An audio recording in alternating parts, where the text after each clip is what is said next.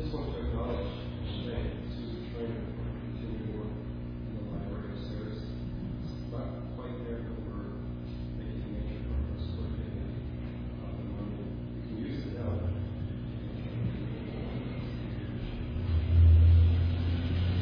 Open your Bible to the book of Revelation, chapter 3.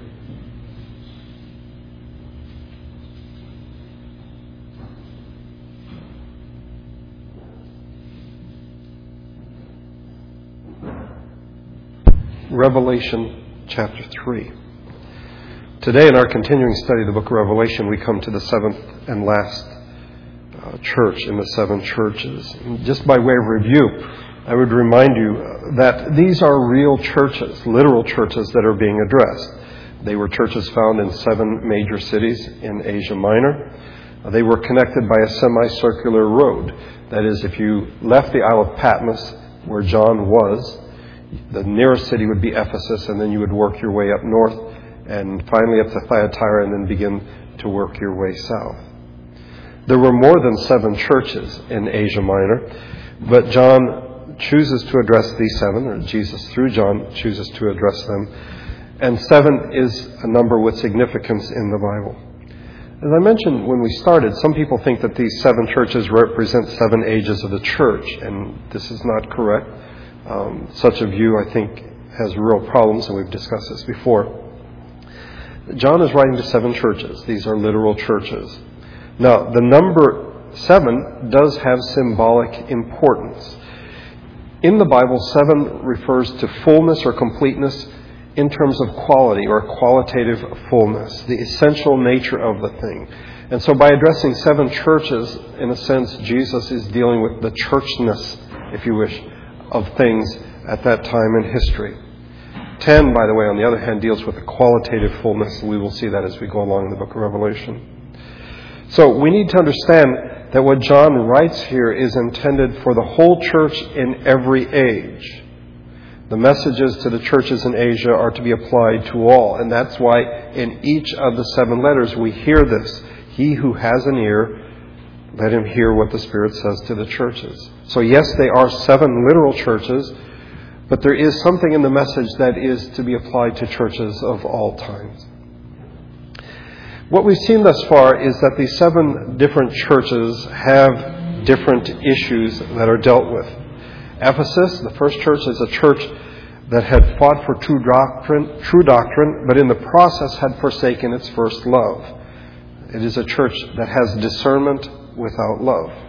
Smyrna, a church that was marked by persecution, was about to experience even more persecution, resulting in the death of some of its members. But they were faithful. Along with the church in Philadelphia, this church receives no word of correction. Jesus has nothing negative to say about this church. Then Pergamum, a church that was faithful also in the face of persecution, but tolerant of false teaching and false teachers. And so they were faithful to the truth, but tolerant of error. Thyatira was a church that had progressed. Jesus says, I know your deeds, that you are doing more than you did at first. But this church also had failed to deal with false teachers and false teaching. Where Ephesus was a church that had discernment without love, Thyatira has love but no discernment. Sardis is a church that is living on its reputation. It's all about reputation versus reality. You have a reputation for being alive, but you are dead, Jesus tells them. Philadelphia, like Smyrna, no word of correction is given. It is a church of little strength. This is not spelled out. Simply we are told it is a church of little strength. But they are a part of the people of God because Jesus, who has the key of David, has opened the door and no one can shut it. Today we come to the last church, Laodicea, a church that is living in denial about its true state. It is filled with self-confidence and self-sufficiency. It is marked by the poverty of riches, or one might call it the poverty of self-reliance.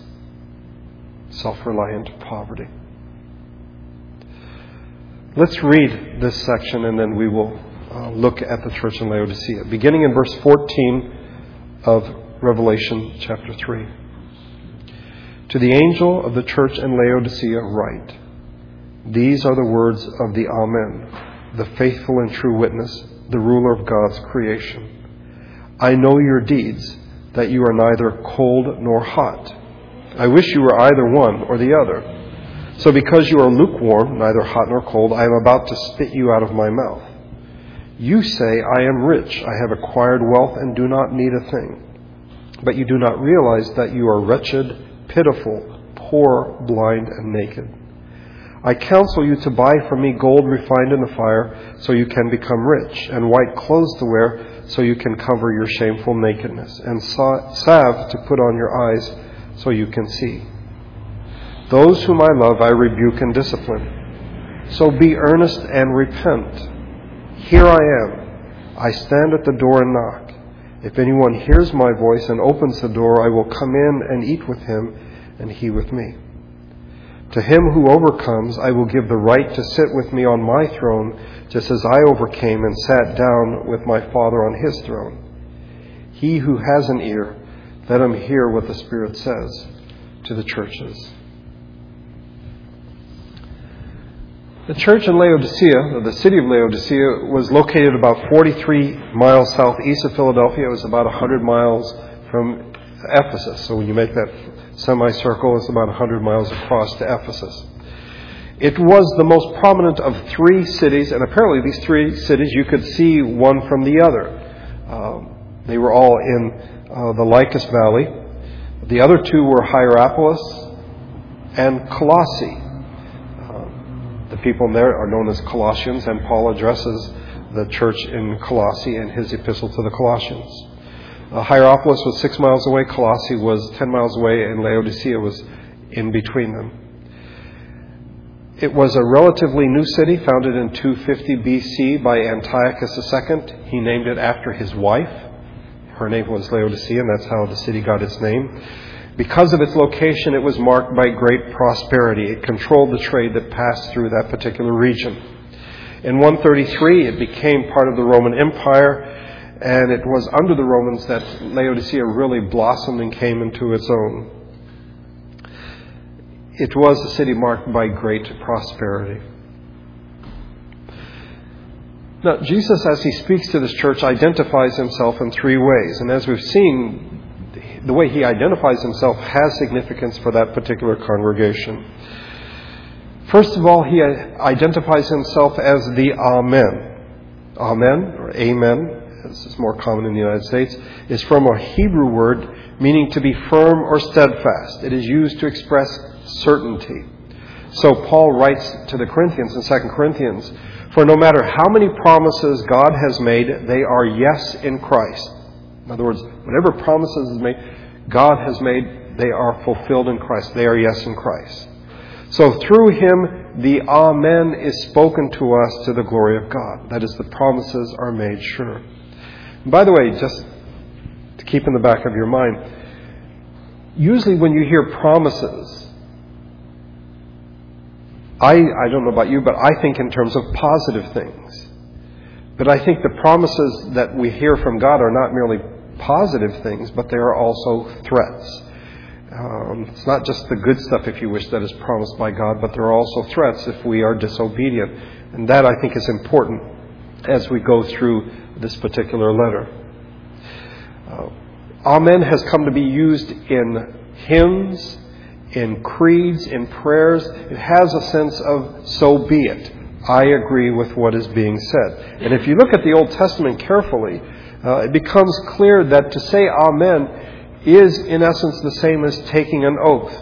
Do you swear to tell the truth, the whole truth, and nothing but the truth, so help you God? In the Old Testament, someone would say, Amen. I agree. So be it. I am taking that particular oath. For example, and this digresses a bit, but if you follow along, in the book of Deuteronomy, Moses gives instructions. Once you guys get into the promised land, there are two mountains there, Ebal and Gerizim. And Ebal will be the mount of cursing, Gerizim is the mount of blessing. And the Levites are to stand there on Ebal, and they are to read certain things. And when they read them, you are to respond by saying Amen. So, let me read part of it. The Levites shall recite to all the people of Israel in a loud voice, cursed is the man who carves an image or casts an idol, a thing detestable to the Lord, the work of the craftsman's hands, and sets it up in secret. Then all the people shall say, Amen. And 12 times we hear this expression, cursed is the person who does, and then the thing is given. And the people are to say, Amen. So be it. We agree. We swear that those things will not happen. In the book of Numbers, the use of Amen is made even clearer. In what is certainly an intriguing chapter, Numbers chapter 5, there is a procedure given when a man suspects that his wife has cheated on him, that she has been unfaithful to him. There's a certain thing that they're supposed to do, and they're to go to the priest, and the priest is to give her something to drink. And then he says to her, may the Lord cause your people to curse and denounce you when he causes your thigh to waste away and your abdomen to swell. May this water that brings a curse into your body so that your abdomen swells and your thigh wastes away.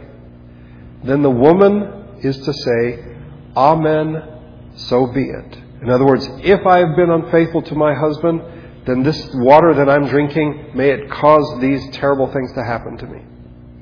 So Amen has the sense of weight to it. It isn't something that is to be said very lightly, very casually. It is something that has real significance. We are agreeing with what is being said. By the way, the background that I was raised in, Fundamental Baptist, it was not uncommon to hear people say Amen. When during the sermon, when somebody would say something they would agree with, they would say Amen. And that's nice. But I think we need to understand that there's a weight that comes with it. It is not something to be said casually. So that in our passage, when we are told that Jesus is the Amen, it's not a small thing. That is not an insignificant thing. The resurrected Christ is the guarantee that things will happen. He is the Amen. He is the so be it. And when He says something is going to happen, it in fact will happen. The second way He identifies Himself is as the faithful and true witness. And we saw this in chapter 1. This is part of the designation of who Christ is. Over 20 years ago, I preached on this particular passage, and I mentioned that a witness is to have three qualities. He must have first-hand knowledge of that to which he testifies. He has to have seen it with his own eyes. Secondly, he must be competent to reproduce and relate this to others. And thirdly, he must be willing to make this testimony known faithfully and truthfully. And in this light, we would say, yes, Jesus is the faithful and true witness. He knows what is going on. He says, I know your deeds. He is competent to reproduce this, and He is willing to do so, to say to the church in Laodicea, you've got real problems. But I would remind you of what we saw in chapter 1, that the faithful witness is to be seen in terms of Scripture and not simply in terms of our culture. That is, in the Old Testament, a witness would not simply get up on the stand and say, yes, I saw this person commit this crime. They must participate in the punishment, in the execution of this person. Now today, we think of witnesses as putty, as clay, that the defense attorney or the prosecutor will just get your testimony to go this way or that way. And so, I don't know about you, but if the thought of being a witness in a trial terrifies me, because I don't know that I'll be able to tell the truth because the attorneys will be sort of manipulating me as I give my testimony. Not in God's world. In Scripture, under God's law, the witness speaks the truth, and then the witness participates in the punishment for that person. By the way, don't you think that would cut down on perjury quite a bit? Because you have to tell the truth, and then you have to punish that person yourself. And if you've seen someone commit a capital offense, then you must help put that person to death. Christ is the faithful and true witness. He knows what's going on in Laodicea. He is the Amen. He has the right and the authority to execute judgment on these people.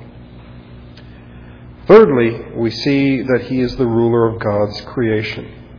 The King James has the beginning of God's creation. And the word in Greek actually refers to origin or ruler. It can be either one. Paul dealt with this in his letter to the Colossians. By the way, that's somewhat important. Something maybe I knew before and I'd forgotten. But in Colossians chapter 4, Paul writes, "After this letter has been read to you, see that it is also read in the church of the Laodiceans." So what Paul wrote to the Colossians, the Laodiceans also heard. By the way, he also wrote a letter to the Laodiceans, but that has not survived. That is not a part of Scripture. But this is what Paul wrote to the Colossians, and the Laodiceans had heard it.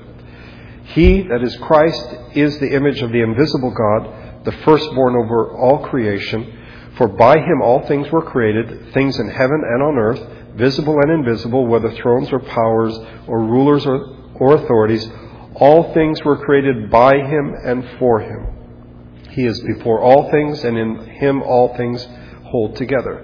And he is the head of the body, the church. He is the beginning and the firstborn from among the dead, so that in everything he might have the supremacy."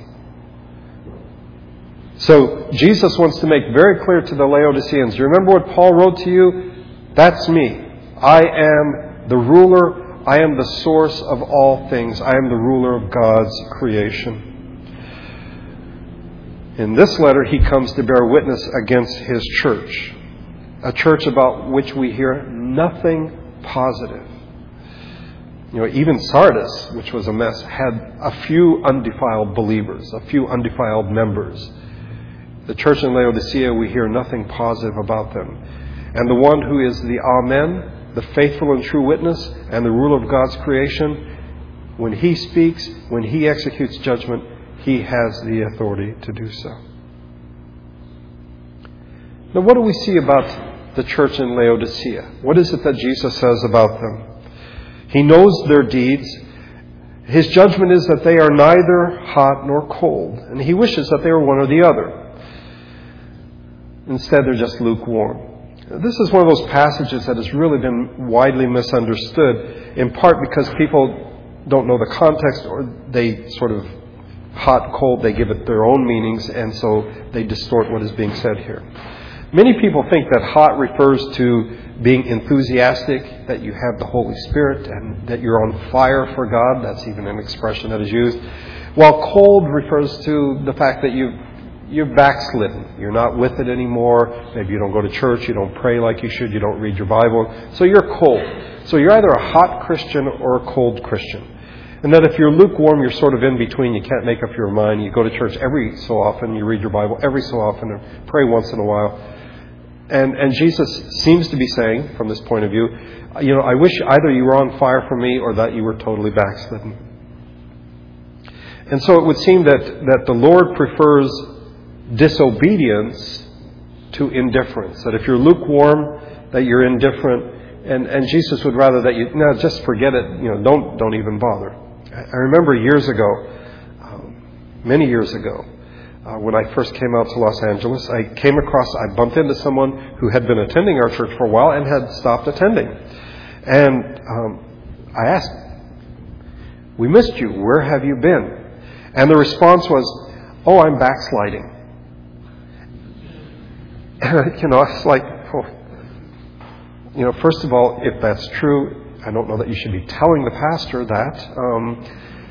And you shouldn't be saying it almost like as a badge of honor.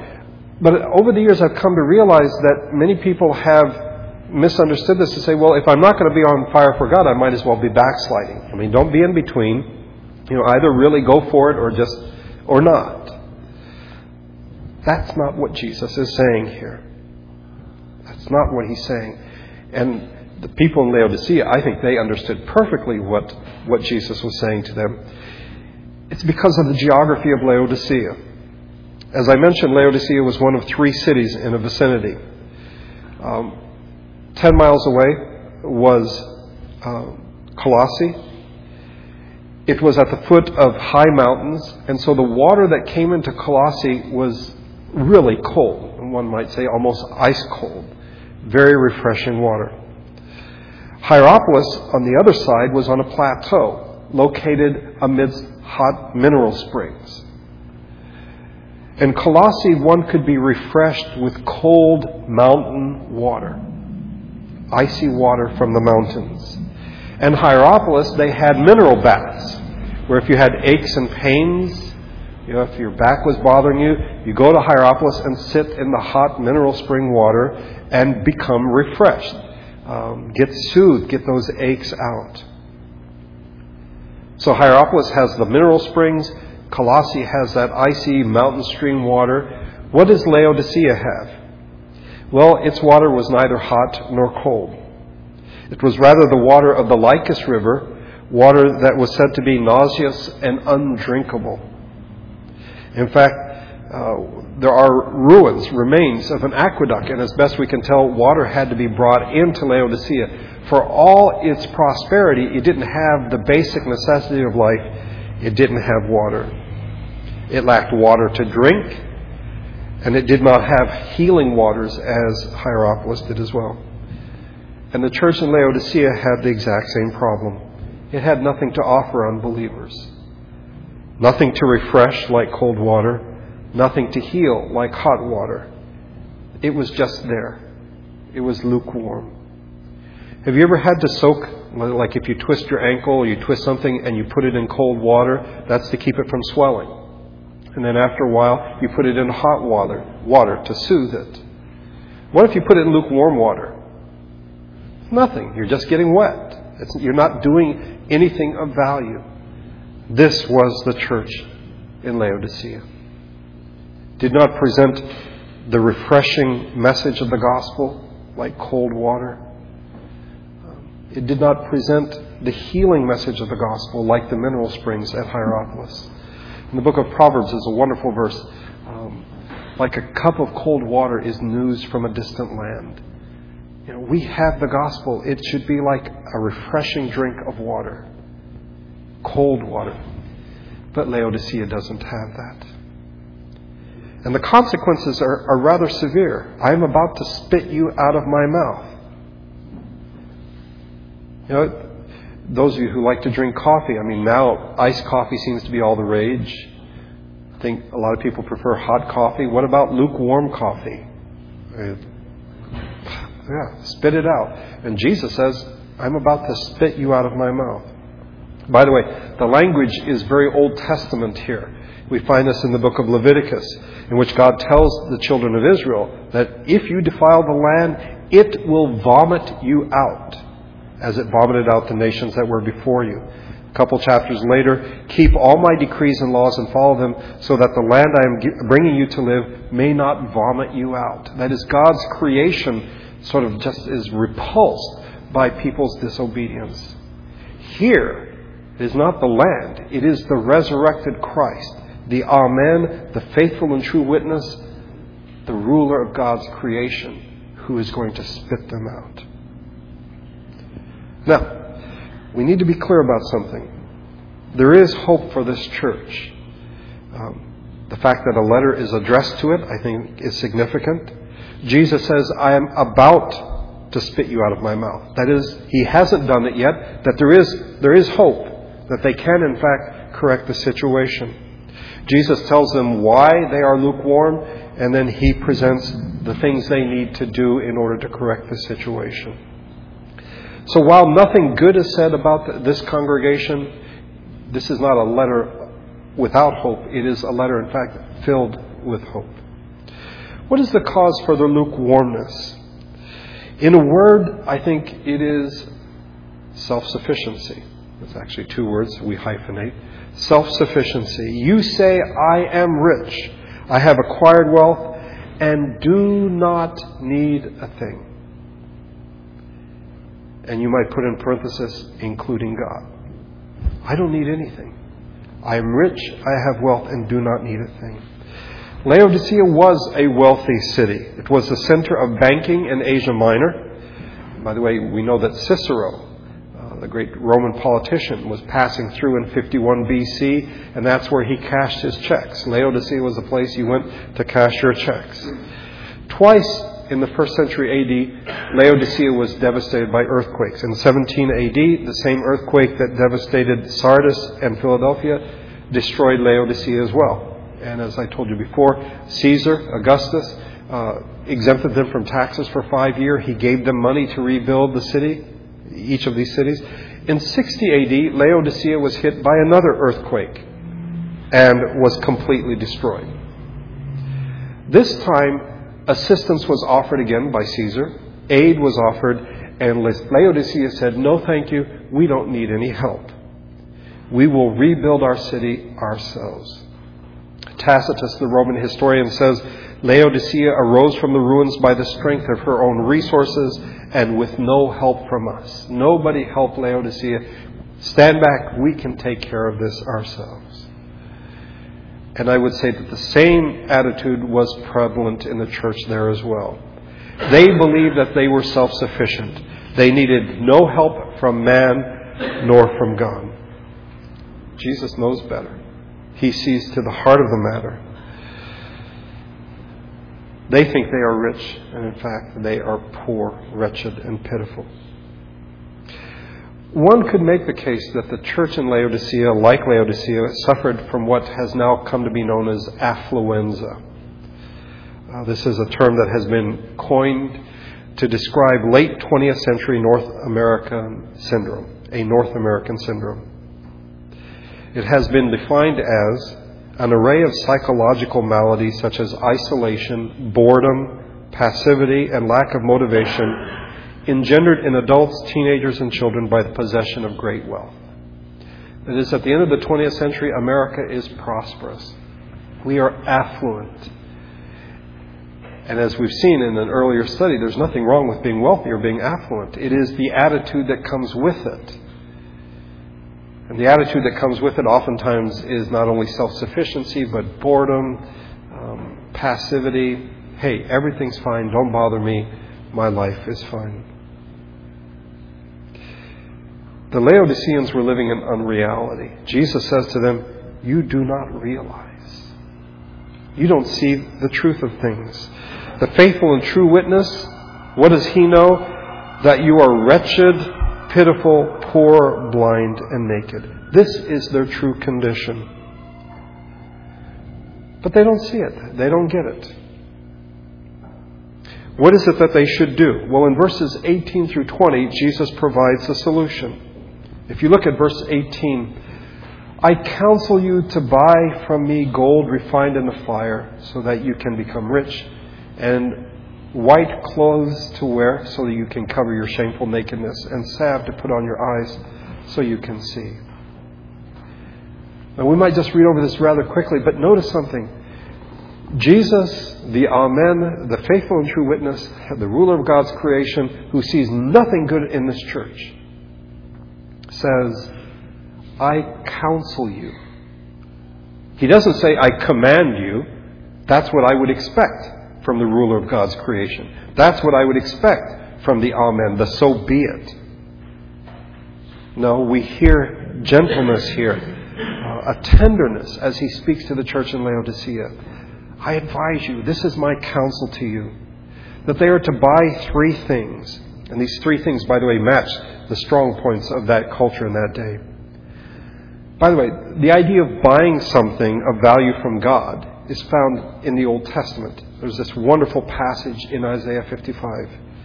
"Come, all you who are thirsty, come to the waters.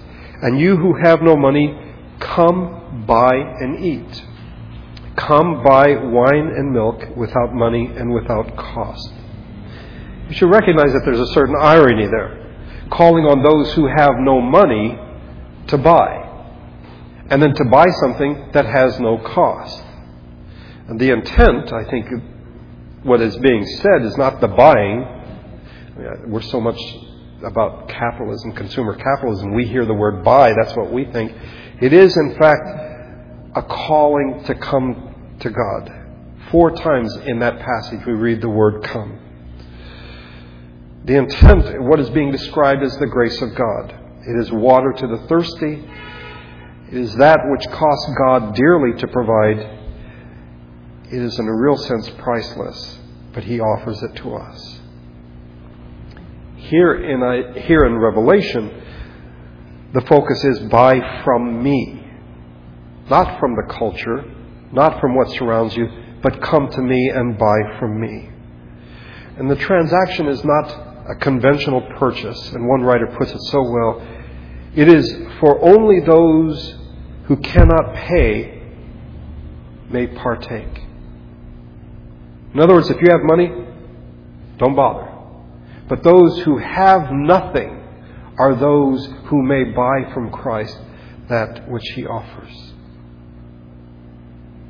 And what should they buy? What should they get from Him? Gold refined in the fire. And the language here recalls what Peter writes in his first epistle, so that your faith of greater value or greater worth than gold, which perishes even though refined by the fire, may be proved genuine. Jesus spoke of the true riches. The gold here is the gospel. White clothes to wear. This, I think, spoke volumes to them. Gold, their banking industry. The white clothes, their clothing industry. Laodicea was world famous for a black wool that it produced. Apparently there was a breed of sheep that in Phrygia, around that area, that produced wool that was violet, glossy, dark. It was very soft wool. And the cloth that came out of Laodicea, as I said, was world famous. The Laodicean church thinks they're fine. And Jesus says, guess what, guys? You guys are naked. You need someone to put some clothes on you. And here, let me put on you white clothes. The white clothes, by the way, as we go along in Revelation, you will see what this refers to. At this point, let it suffice to say that this is what Christ provides. And thirdly, to put salve on your eyes. Laodicea was famous for its medical facilities. They had a medical school. They were known for two kinds of medicines. One for sore ears, and you can guess what the other one was for your eyes. They produced a medicine that was shipped all over the world at that time in tablet form, and when you got it in the mail, you would grind it up and you would put it on your eyes. And Jesus says, listen, you people who live in a city famous for eye salve, you need to buy from me so you can see the truth of who you are, so that you might be able to see. To the church that is wretched, pitiful, and poor, Jesus counsels them, buy from me so you can become rich. To the church that is naked, Jesus counsels them to buy from me so you can cover your shameful nakedness. To the church that is blind, Jesus counsels them to buy from me so that you can see. Now these words, I assume because I don't hear them as being directed at me particularly, but at those people over there, the Laodiceans. But if these were directed to you, they might seem to be very harsh, very strong words. But in verse 19 we find that Jesus loves the Laodiceans. Those whom I love, I rebuke and discipline. He loves them. That's why he's writing this letter. It isn't because he hates them. He isn't simply trying to rob them of any self-esteem they might have. He's not simply trying to, make them feel bad about themselves. He loves them. And therefore he calls on them to be in earnest and to repent. Then we come to verse 20, a verse that I think is probably, most people, if they know one verse from the book of Revelation, this is it. But it is oftentimes taken out of context. Here I am. I stand at the door and knock. If anyone hears my voice and opens the door, I will come in and eat with him and he with me.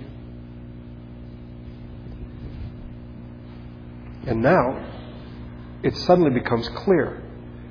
Why did the Laodiceans think they were self-sufficient? Because Jesus was outside the church. They were having church without Jesus. And you know what? This is going to sound strange, but sometimes it's a lot easier and more convenient to have church without Jesus. Because when Jesus comes to church, the thing he points out to us is our insufficiency. When we look at the person of Christ and we realize that Christ died for us, then that should trigger us to realize, then I must have done something wrong. I must need something. And when we hear of Jesus sending the Holy Spirit, then that should remind us, I'm not sufficient in myself to do the things that I need to do. Well, the Laodiceans had very conveniently sort of put Jesus outside the church, and that's why they felt self-sufficient. We are rich. We are wealthy. We have no need of anything whatsoever. Yeah, they'd put Jesus outside the church, and somebody had turned off the lights, and these people were living in complete darkness. They were living a lie. They were living in denial. It is the presence of Christ that I think instantly and constantly makes us aware of our true condition, of our poverty, our nakedness, and our blindness. By the way, many people have taken this verse to mean that this is what Jesus does when He wants to come into somebody's heart. That if somebody's not a Christian, that Jesus is outside the door saying, "Come in, I want you to become a Christian. I want to come into your heart." That's not what is being said here. He's outside a church, the church in Laodicea, and He wants to come in. What a tragic picture, to have a Christian church without the Christ. To have Christ outside the church. But all is not lost, because Christ is not simply outside the door standing there. He is knocking on the door. And He talks, because He says, "If anyone hears my voice."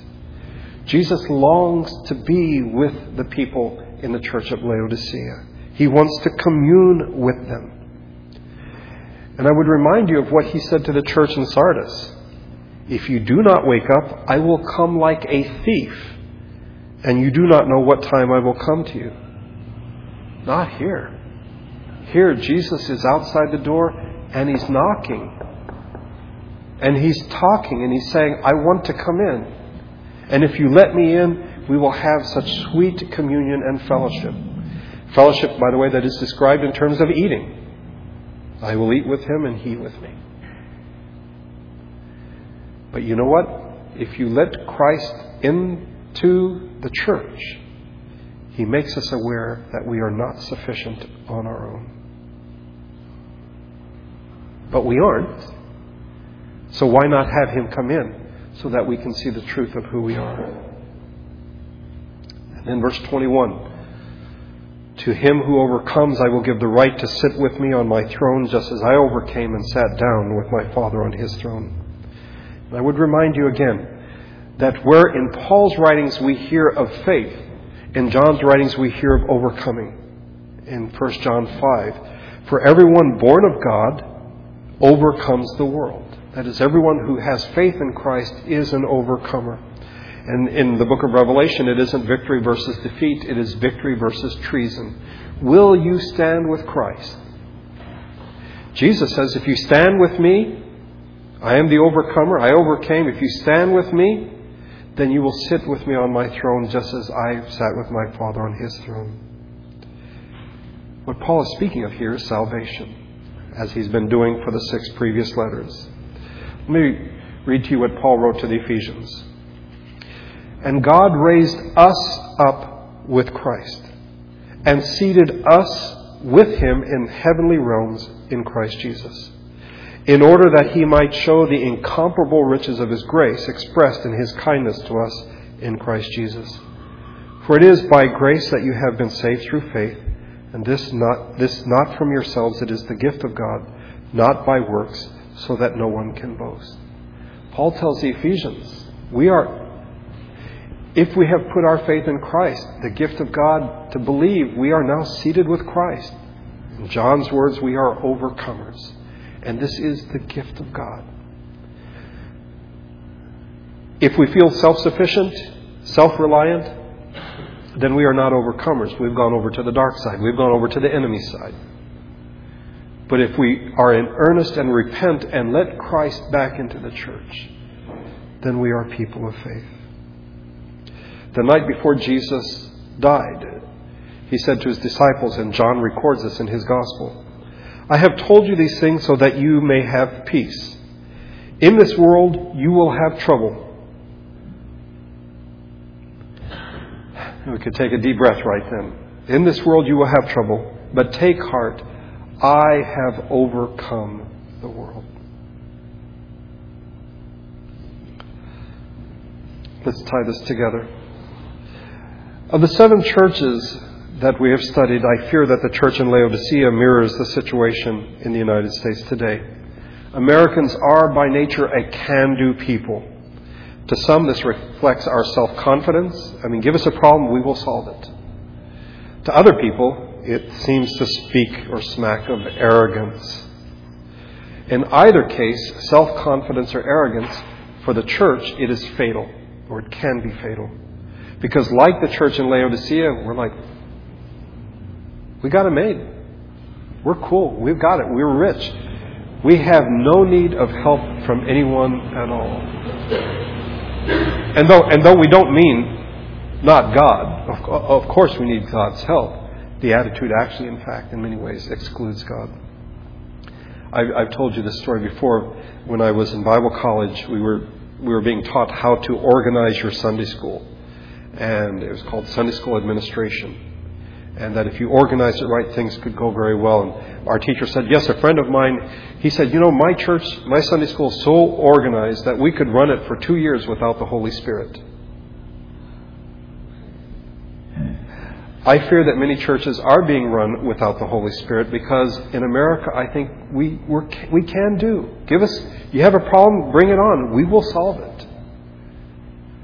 And we don't recognize our true poverty, our true nakedness, and our blindness because Christ has been put outside. When He comes in, have you ever wondered why it is that a perfect man came into the world and people killed him? If you have a perfect person, why would you kill a perfect person? Because the perfect points out our imperfections, and we hate that. It's like if you're wearing a white shirt, or you think it's white, and then somebody comes in and their shirt's whiter, yours begins to look dingy. Perfection comes, and our imperfections are there for all to see. We are not to be self-sufficient. We are to trust in Christ alone to sustain us.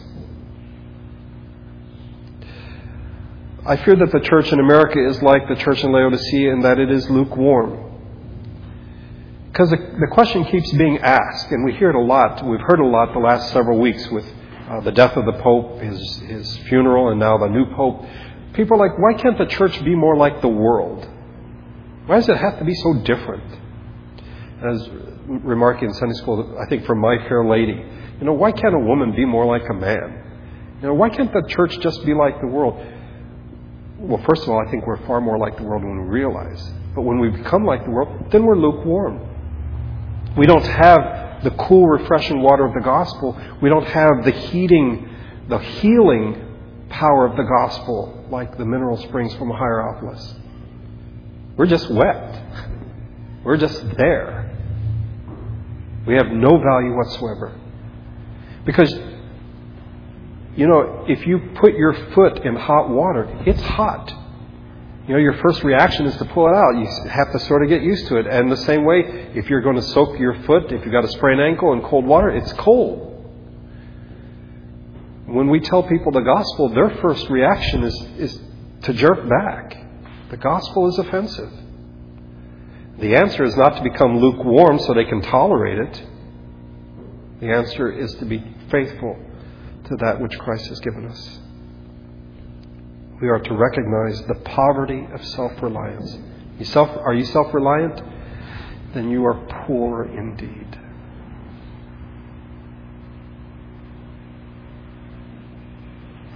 Let's pray together.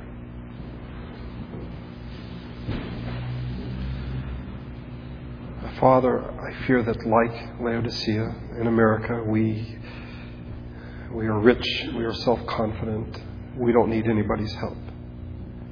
In the process, Jesus has been put outside the church. And yet, in tender mercy, He stands there and knocks and longs to come in to meet with His people. May we take to heart the things that we have talked about today. May we be in earnest and repent and recognize the refreshing, the cool water of the gospel, as well as the mineral springs of the gospel will bring healing. And while others may reject this, the answer is not for us to compromise, but to stand true. We thank you for the Lord Jesus, who is the Amen, the faithful and true witness, and the ruler of your creation.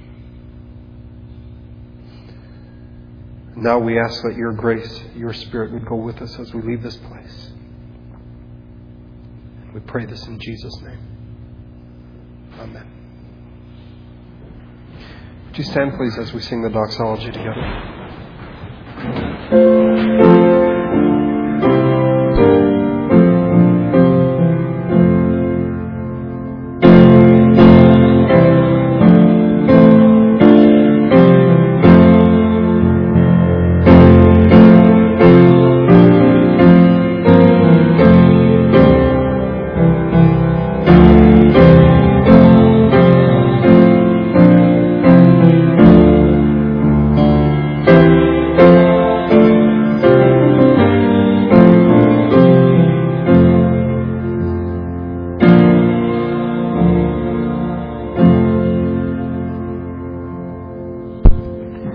To Him who is able to keep you from falling and to present you before His glorious presence without fault and with great joy, to the only God our Savior be glory, majesty, power, and authority through Jesus Christ our Lord, before all ages, now and forevermore. Amen.